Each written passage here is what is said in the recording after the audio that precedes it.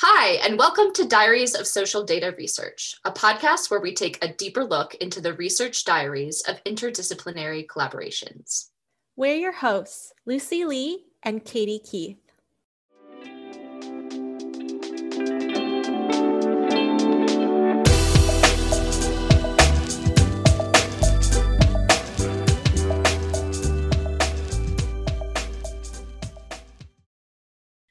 Welcome. We're very excited today to have our guest, Stevie Chancellor. Stevie is an assistant professor in computer science and engineering at the University of Minnesota. Her research focuses on human-centered machine learning for high-risk health behaviors in online communities.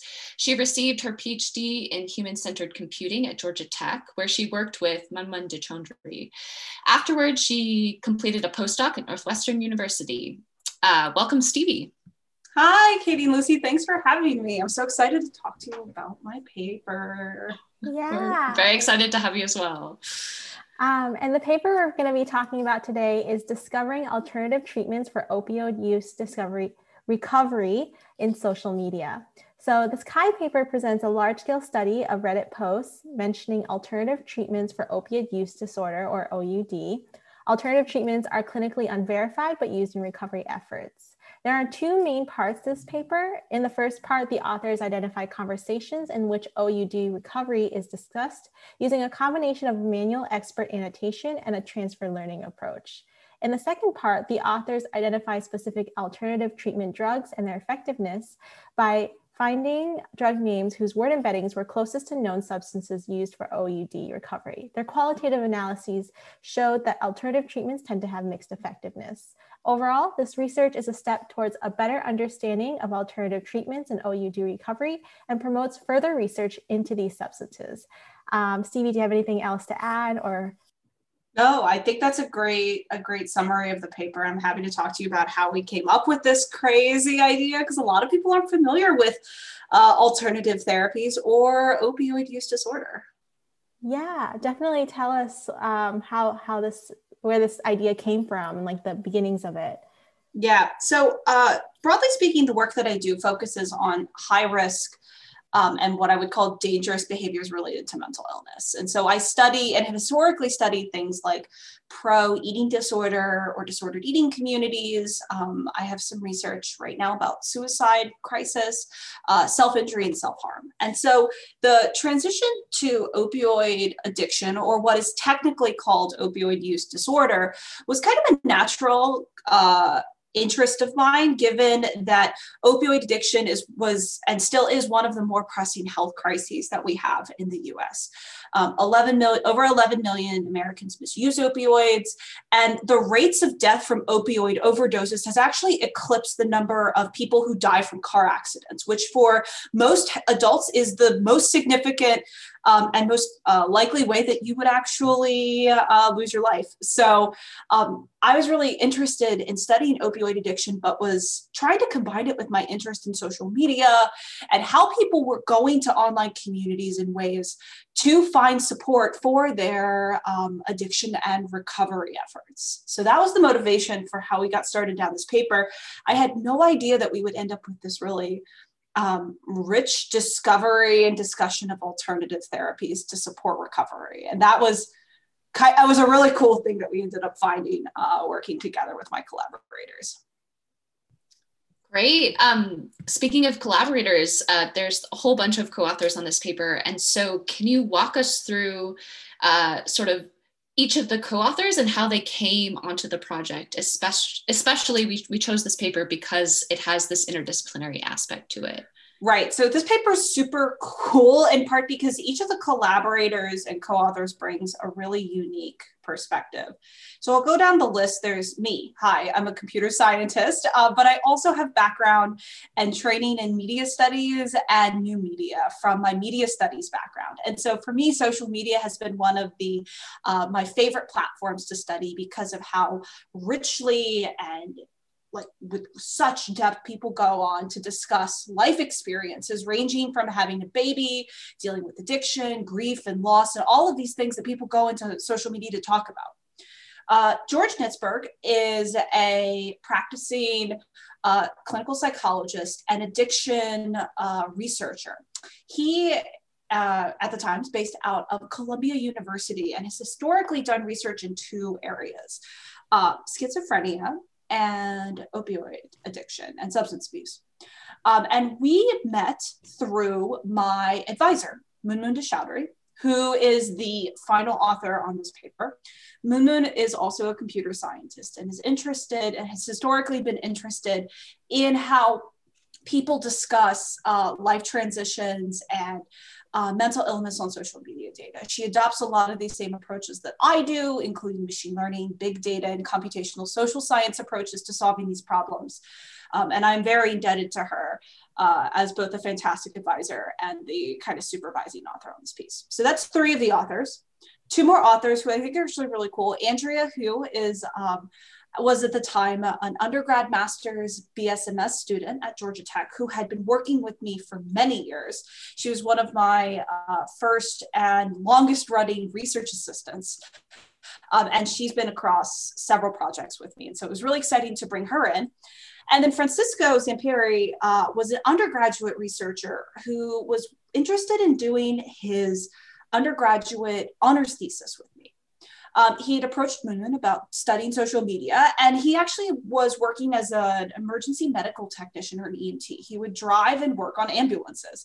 And he was really excited about this idea about studying opioid addiction. And so I started working with him primarily on pitching this project because I was curious in getting into the space.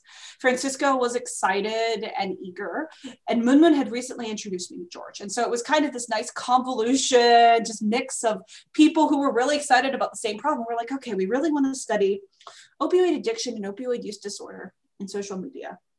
What are we gonna go find? So I started looking at Reddit, and Francisco pointed out to me that he noticed all of this weird stuff that people were talking about on Reddit that was unfamiliar to him. Things like kratom, iboga. Kratom is a tea from Southeast Asia that can, at high enough dosages, be used as a mild sedative and opioid.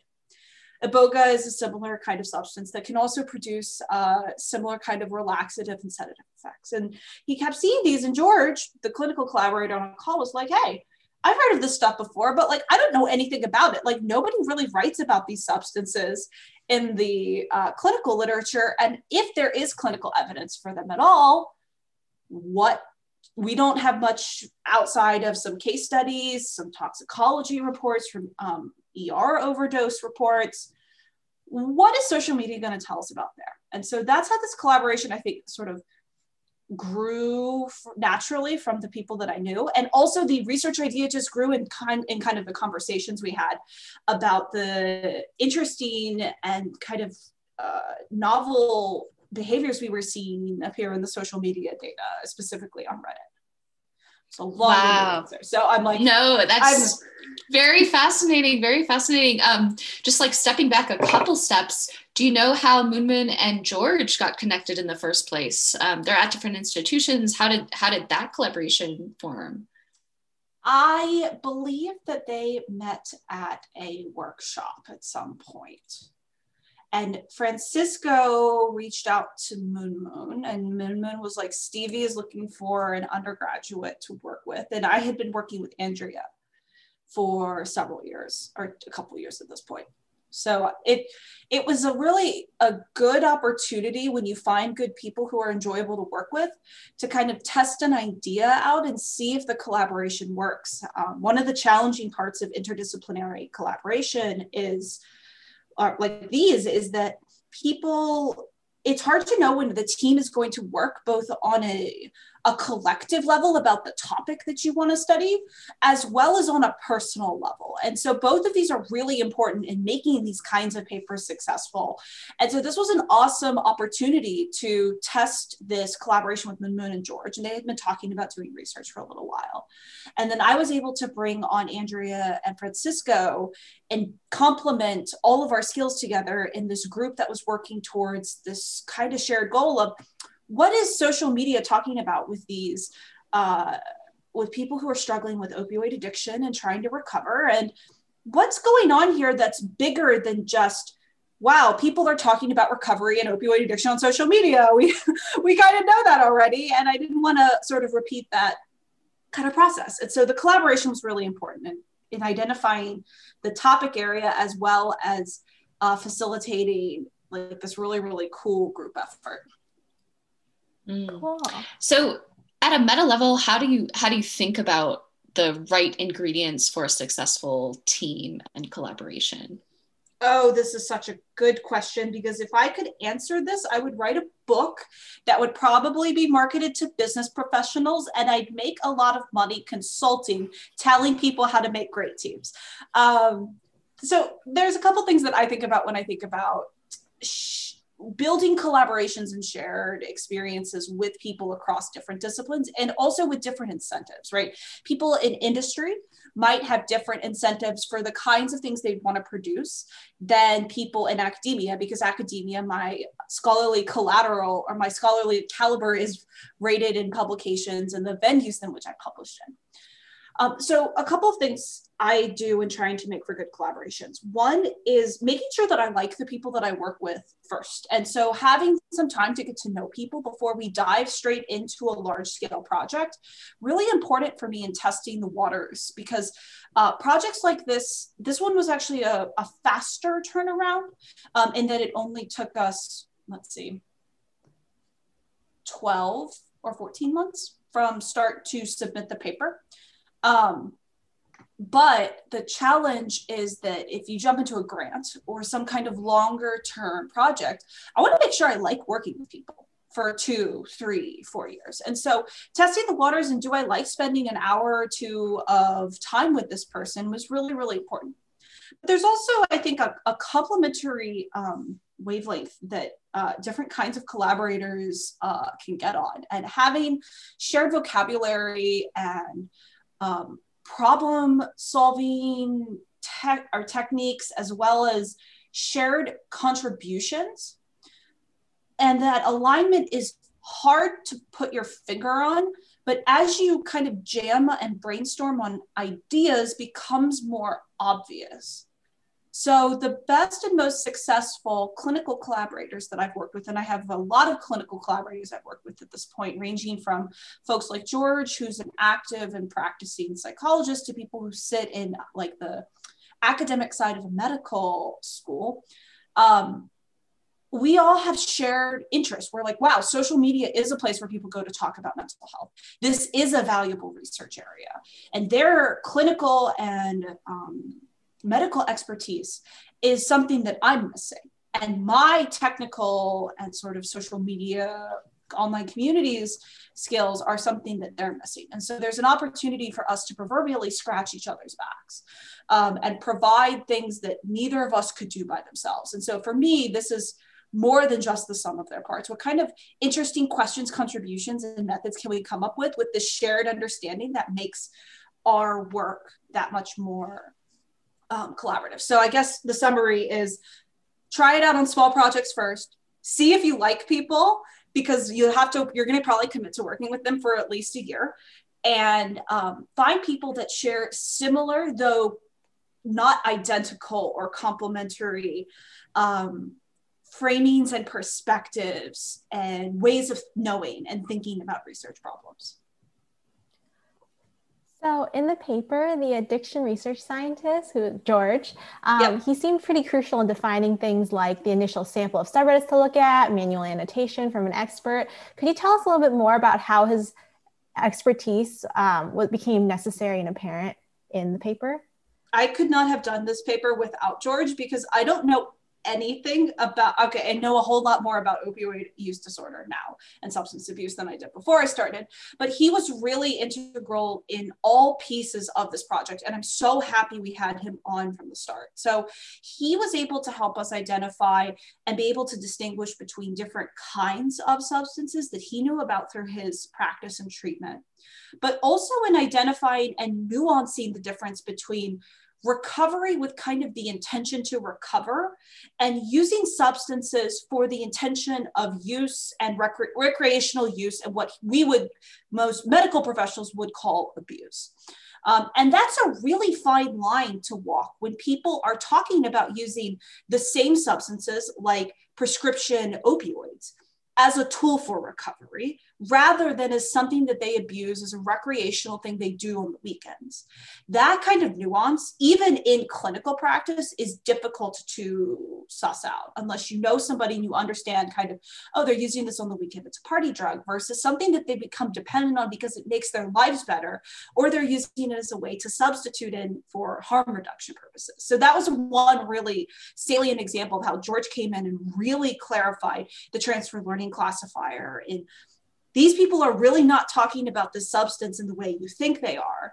Let's iterate on this over and over until we can actually have the classifier nuance out what recovery means, rather than just relying on, people are talking about using these substances, we think they're kind of related, we'll go with that.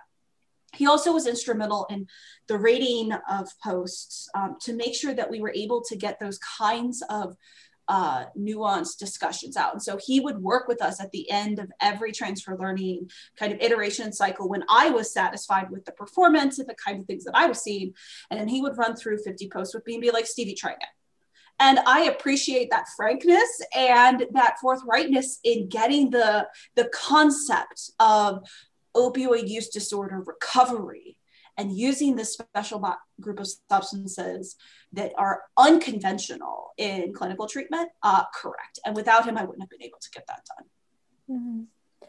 You also mentioned earlier about working with undergrads, and I know plenty of PhD students and postdocs have mentored undergrads in research. So could you tell us a little bit more about student mentoring and like how you approached it for this paper? Yeah, that's a really great question. So when I think about student mentoring, whether it's at the undergraduate or master's or PhD level, the thing that I think it's really important to me to bring students in where what they do matters, but it is at a level that they can succeed at. So it would be unfair for me to try and ask a freshman to code out the full ML system and the transfer learning architecture. It's not going to happen. And that's not because they're not smart enough. It's just that they haven't yet had training in core programming fundamentals. They probably haven't taken an ML or an NLP class. And they may not have had an internship yet where they may have seen packages that we commonly use in machine learning or statistical machine learning for Python, like pandas or sklearn. They probably haven't had exposure to that. And so that's a task that I would ask, say, an older undergraduate or master's student to do for me.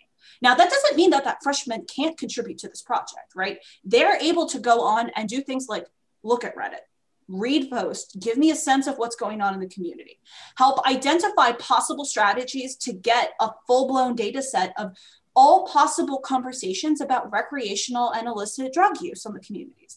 That's something that an undergrad who may not have had that much exposure to the topic area can definitely help and support. They can also help think through data collection. So data collection, super important part of every architecture or every paper that I do. Getting data takes a really long time, and so does cleaning it. And it's one of the least fun, but most essential parts of most social media data sets and social media projects. They can do that because I have scripts already available for them to grab 60 some odd subreddits, and they just have to figure out how to launch it, babysit it, and then clean it. That experience seems kind of like grunt work, but it's really, really important for us to have that be done well. And so I can trust them to do that, even if it takes a little extra time as they learn the ropes. And so for Andrea and Francisco, so Francisco was a senior and so was more technically capable than a freshman. And so I could give him activities and other, not activities, but like things to do during the process that I would not have been able to trust with other people. And Francisco did a lot of work in the curation and annotation of the data, the subreddits that we ended up using, and he actually had a complementary analysis that we did using LDA about topic modeling for the substances that we were trying to suss out that didn't end up making it into this paper because of length reasons. And he did that analysis all by himself. And so it was really awesome to see him grow throughout the process, but also to trust him with doing things that I knew that he could do, but would be outside of his comfort zone of what he had learned within his classes. And Andrea, I mentored the same way. She had been working with me for several years and had built machine learning classifiers. And so I could trust her with different kinds of pieces of the puzzle to pull the paper together. Fascinating. With this large of a group, and Stevie, you're somewhat of the central node. How did you actually structure meetings and communications and making sure that all these pieces are coming together, but that everybody's on the same page and has the same vision of this paper? How did you see your role in that process? And what are the actual mechanisms you use to ensure a successful collaboration? Oh, that's a really good question. It's something I've focused on more explicitly since graduating from my PhD, as I'm now moving to mentoring not only undergrads and master's students, but also working with PhD students where they're going to be committed to working with me for 4 to 6 years. For this project, there's a lot of email threads and a lot of Gmail notifications and calendar pieces. For infrastructure, I would say, or let me talk about a little bit about like meetings and like managing those. I would try and set up weekly meetings with Francisco and Andrea as a pair, given that we were working on Francisco's undergraduate thesis at the same time we were doing this. And then keeping a running bi-weekly meeting with all of the collaborators together. Sometimes Moonwood would come in, sometimes she would not. Being able to keep people up based on what was needed, and also giving people foresight into the next couple of steps where I might call on them to actually do labor. So in the example that I mentioned earlier about the transfer learning adjustment phase, that was one of the finickiest parts of this project, was fiddling with and getting that transfer learning classifier right.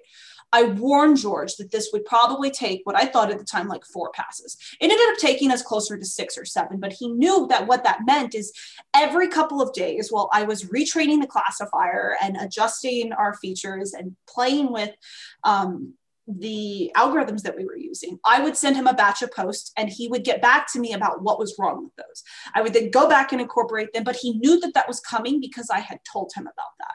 And so that communication of kind of what's going to happen in the next 2 weeks or 4 weeks was really helpful in keeping everybody on track.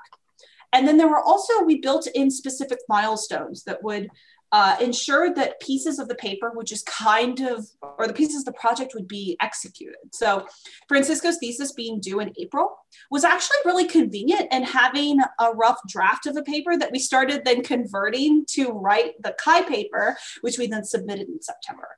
Granted, there was a lot of work that I did over the summer to support getting this paper ready to go. And I had to we added the transfer learning classifier as a piece of that over the summer. But the infrastructure there was such that I had a rough draft to start working with in April, which meant that there was a lot less time I had to spend on, say, writing the introduction, finding all the related work, because Francisco had done that already. And so in some cases, that kind of mandatory deadline of a paper or a class project may not be built into the project. I think people should build that more explicitly in throughout projects. So at the beginning of projects, I try and write now 1 to 2 page short summaries of where I think the project's going, get some related work in, pitch some initial research questions. Later, I keep iterating on and working on that and sharing it with the team as both a way for us to reflect on what we're doing and make sure everybody's head's in the same space, but also to make my life easier when I get to writing papers, because there is nothing worse than finishing a whole elaborate project. It's got all of these pieces that are moving underneath you, and there is a blank page and you need to write it up. And by the way, the deadline's in 2.5 weeks. That's scary to me, and I don't like working under those conditions. And so the incremental writing approach for me is one of those like project manager-y kind of things. My mom told me I really should do, like clean your room every day for 5 minutes, like write every day for 30 minutes. But now I'm doing it, and I get it. It works. It totally works. Cool. I'm curious, did you work on anything else while you were working on this project? And if so, like, how was that context switching process for you? Like, what are you juggling while you're working on this paper? Oh, that's a really good question. I think at the time, it would have been, okay, hang on. I'm backtracking to 2018 which was when the bulk of this research would have been done over the summer. I did not have an internship that summer, which was the only way this would have been a summer project that I independently worked on that summer. And I was starting to work on my dissertation research. And so I was beginning the process of I did a systematic lit review as like the main contribution of my dissertation, given the empirical work I had done before was pretty well established. And so most of the time I was working on the systematic literature review and finding papers and refining the search process for that. And so I was toggling between two different projects that worked two different parts of my brain. And so I didn't feel like it was burdensome to switch between them. Now, that being said, the other things that I like working on multiple projects at the same time. I know some people don't because it's cognitively demanding to have multiple things going. For me, I like having, right now, I'm not going to tell you how many projects I have right now. It's a little absurd, but I would not recommend that. But I like to think of like my productivity and my brain as kind of like a model of burners on a stove. And there's a limit of how much time I can think about each project based on the amount of fuel or like cognitive effort that I have in a given day. But sometimes more projects will be more active than others, and I need to turn the burner up to make sure that it gets done. Or I can move the pans around on the stove, depending on how important it is for me to say, reach a deadline to submit to the CHI conference, or for my dissertation research, well, this is probably going to take me 6 or 8 months. If I don't intensely work on this for 2 weeks and I pick it up like for half an hour every day, okay, that's fine. Because I know that it'll still be there at the end of September once this paper is submitted, and I'm bored of social media and Reddit research, and I want to do something different. So for this particular paper, how did you decide on the publication venue? And were there any other places you were considering submitting to that you did not? That's a good question. So this paper had let me tell the story backwards. So this paper had really strong reviews during the CHI review process. And this was the first place we had submitted it to. So I'm grateful it got in on the first pass. But one of the reviewers was like, why did you not submit this to a medical informatics journal? Because there's some really strong medical implications in the paper that we really wanted to highlight. And the place we had initially thought of submitting this to medical informatics journals, which if you're in computer science and you don't know, medical informatics crosses between computer science, HCI, and health research. So anything from apps to studying social media, looking at deployment studies, specifically focused around health.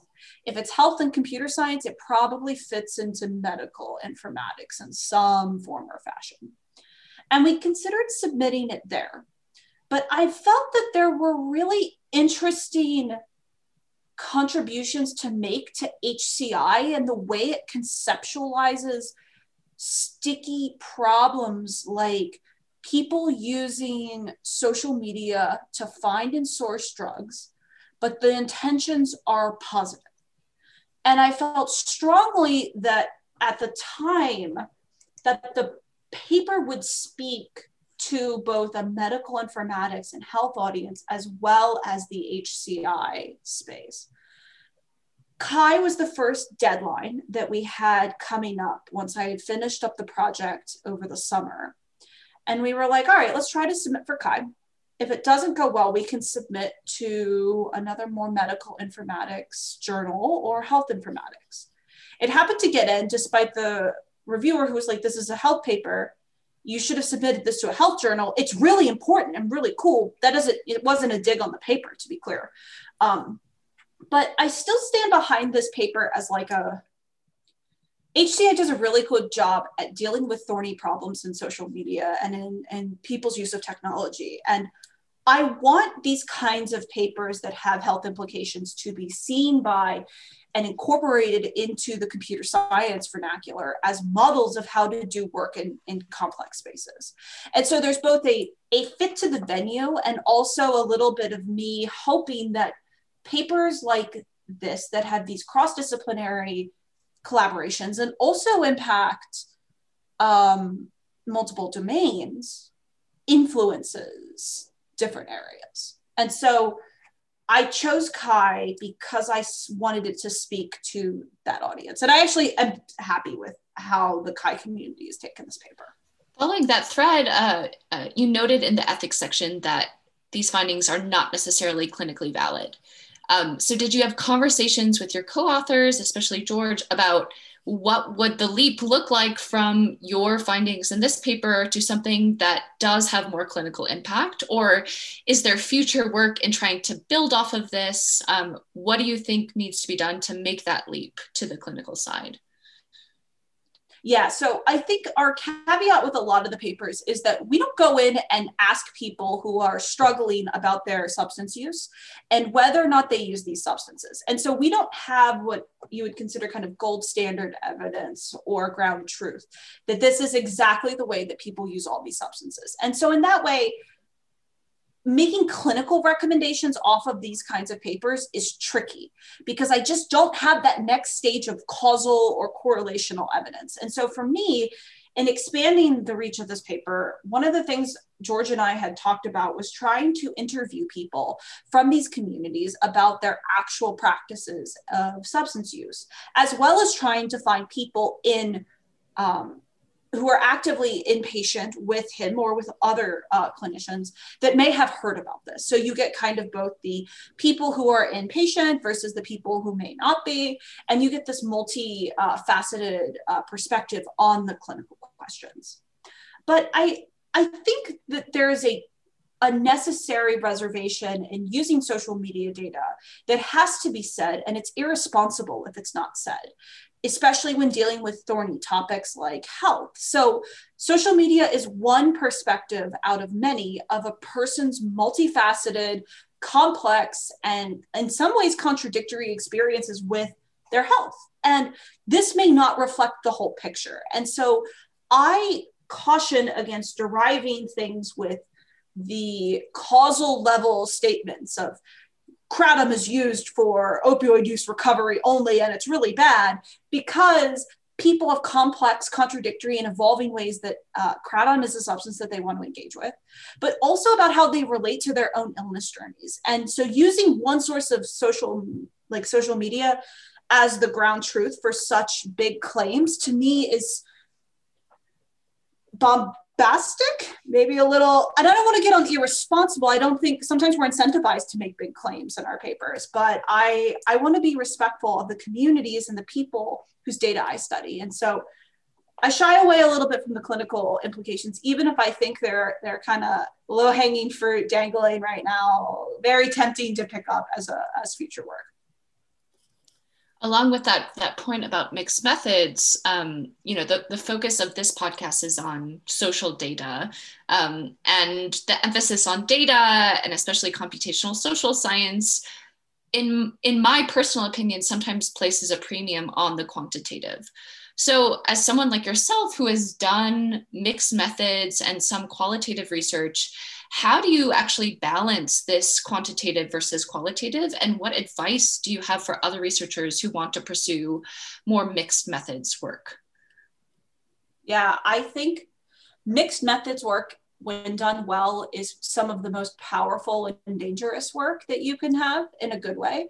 But it is some of the trickiest to execute, because in a 10-page limit for a CS conference like CHI, you are going to have to make compromises of what gets stuck into methods and results sections and how you justify your whole approach. And one of the methods, whether it's the qual or the quant method, will get shortchanged. So it's really difficult to execute it within a single paper. So one of the things I tell people is, if they want to do mixed methods, one, be willing to write multiple papers on a single subject. I like to think of my projects, flowing together almost like a snow globe, where I shake the snow globe and on one side I can see the quantitative side, and I use Reddit data and machine learning and word embeddings to study online communities.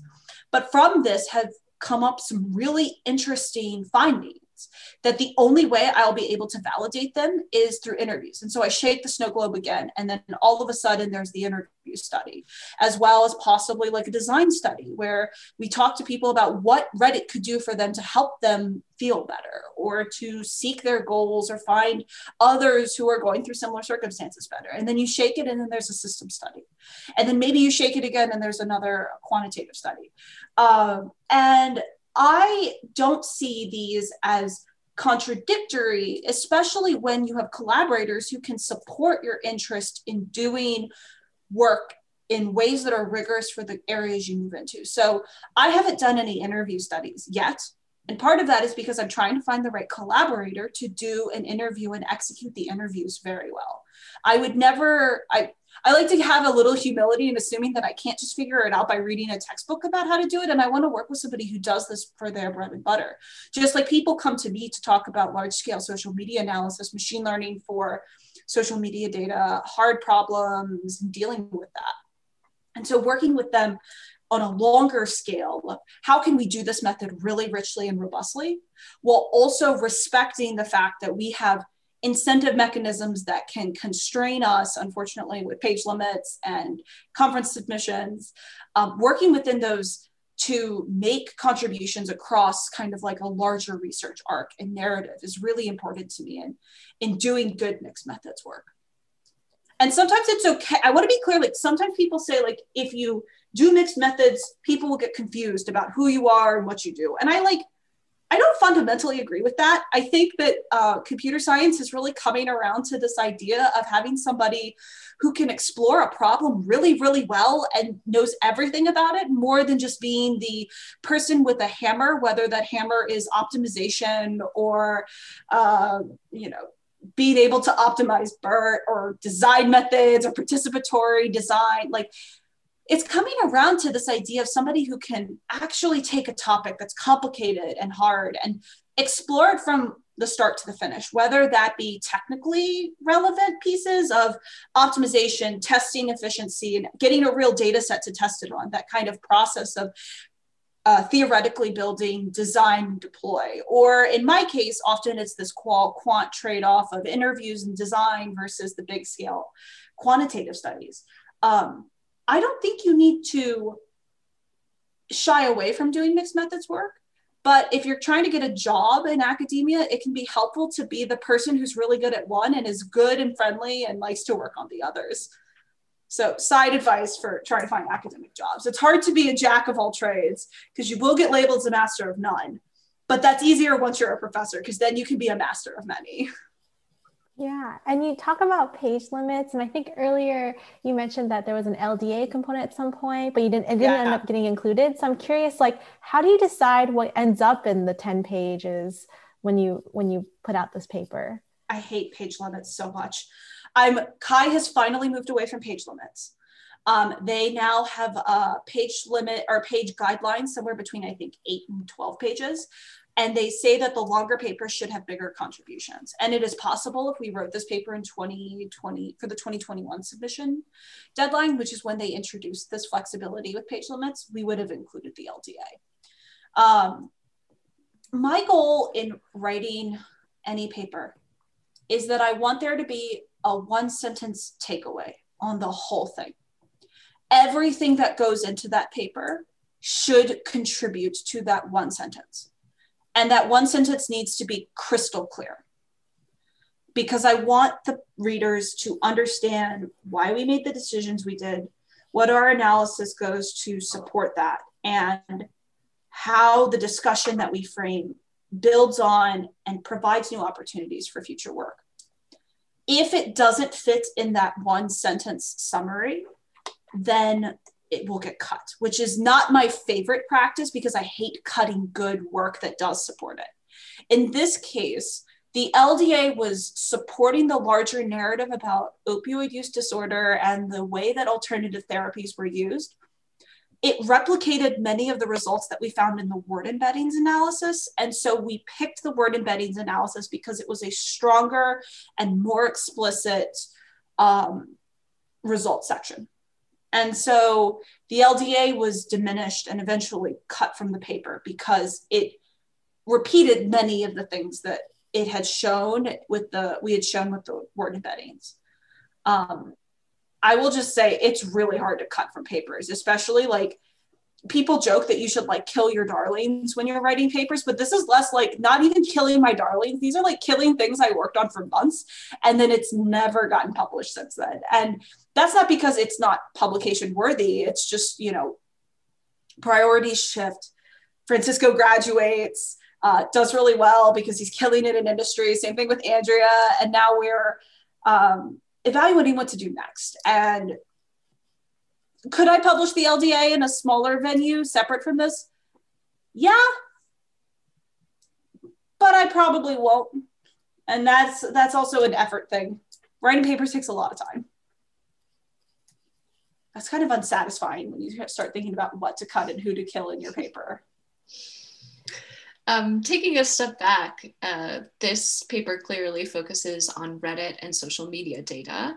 And in the paper, you acknowledge that self-selection is one of the major limitations of this social media data set.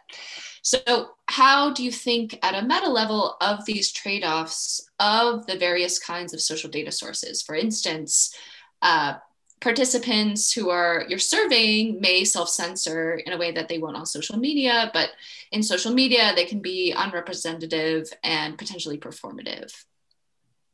Yeah. I think this ties into some of the concerns I had earlier about making sure that the claims that I make are appropriate for the data set and its capabilities and characteristics. So I can't claim clinical validity from this data set because I don't actually have somebody sitting in front of me who I can talk to about their substance use. That being said, recognizing the limitations is in many ways one of the most important ways to find the strength of the work itself. And so, yes, Reddit data is not representative. Most people the demographic factors on Reddit probably biased towards white men in the US. And that actually reflects some interesting trends we know about with opioid use disorder, and that men are more likely to be afflicted than women. But that means that we probably will have less experiences of women who are struggling with opioid use disorder and the ways that they may conceal or use alternative therapies as a way for recovery. And that stigma and other factors would definitely play into their experiences, then we may not have that data here. And so this gets kind of back into the idea of doing mixed methods as sort of plugging the holes of where the gaps of social media data leave us. So if I were going back to this paper and wanted to like kind of robustly fill some of the holes caused by Reddit data, I would probably try to do surveys or recruit a more representative sample from clinical populations. Now, the downside of that is that people who are going to a clinic probably aren't looking for alternative therapies because they have a Suboxone or a methadone prescription that they're able to receive from a provider who's actively caring for them. And so we may have this underreporting, not because, you know, they're not willing to be honest with us, but because they may not actually just look for these alternative therapies in the first place. And so it's kind of a chicken and egg problem based on where you start. So if you start in one area, you may need to plug holes, and then there's more holes that you'll need to deal with the methods, and getting comprehensive overviews of subjects, whether it be opioid use disorder, hate speech detection, other mental health conditions, stuff like that. Having that mixed method approach and having those collaborators who can point out where these things are happening is like the only way that I know to deal with that. And to at least lean in and acknowledge that it's happening, right? Our data sets are never perfect, and that's okay. Cool. So are there takeaways that you learned from doing this project that you hope to carry out in your future projects after this, or that you did end up carrying out, because this project was in 2019 when it got published, so we're a few years out now?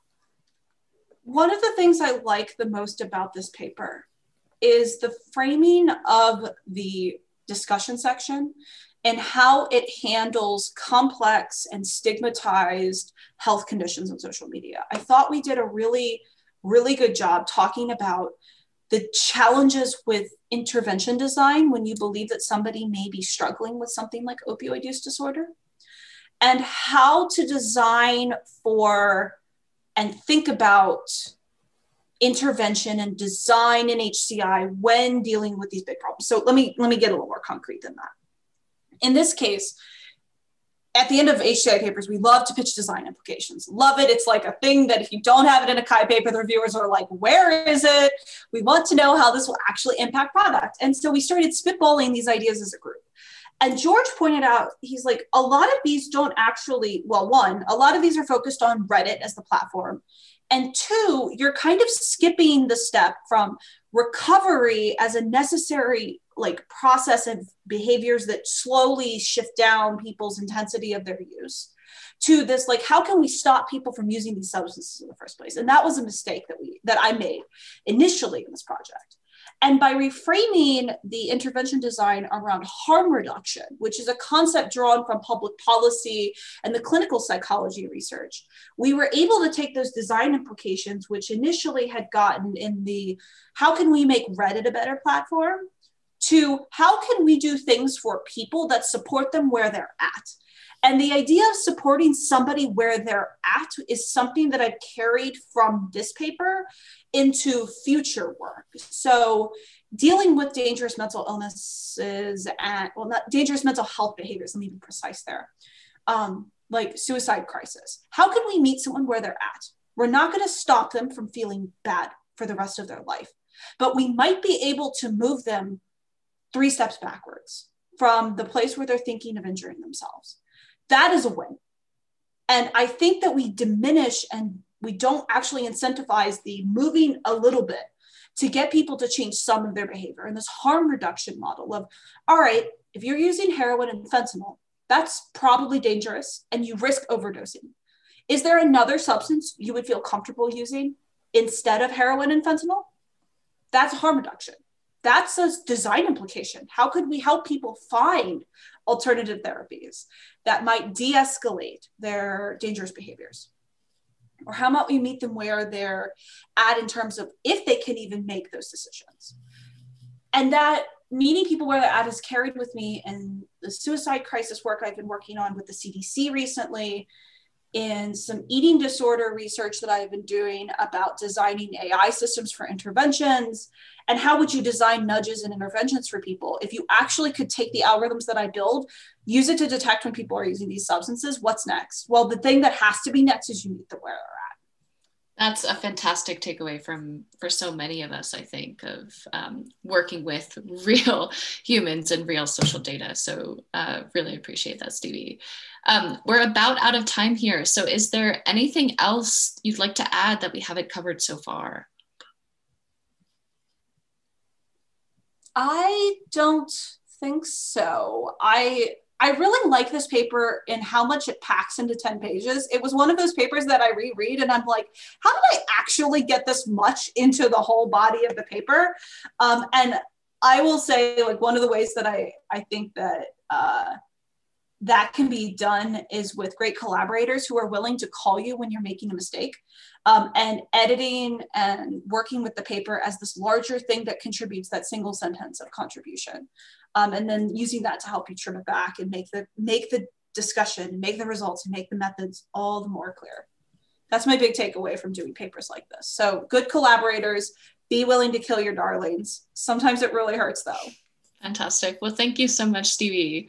We really appreciate your time. Yeah, thanks for having me. I hope that this was helpful and helps people build more collaborative relationships and be able to execute work that makes kind of bigger splashes in your area.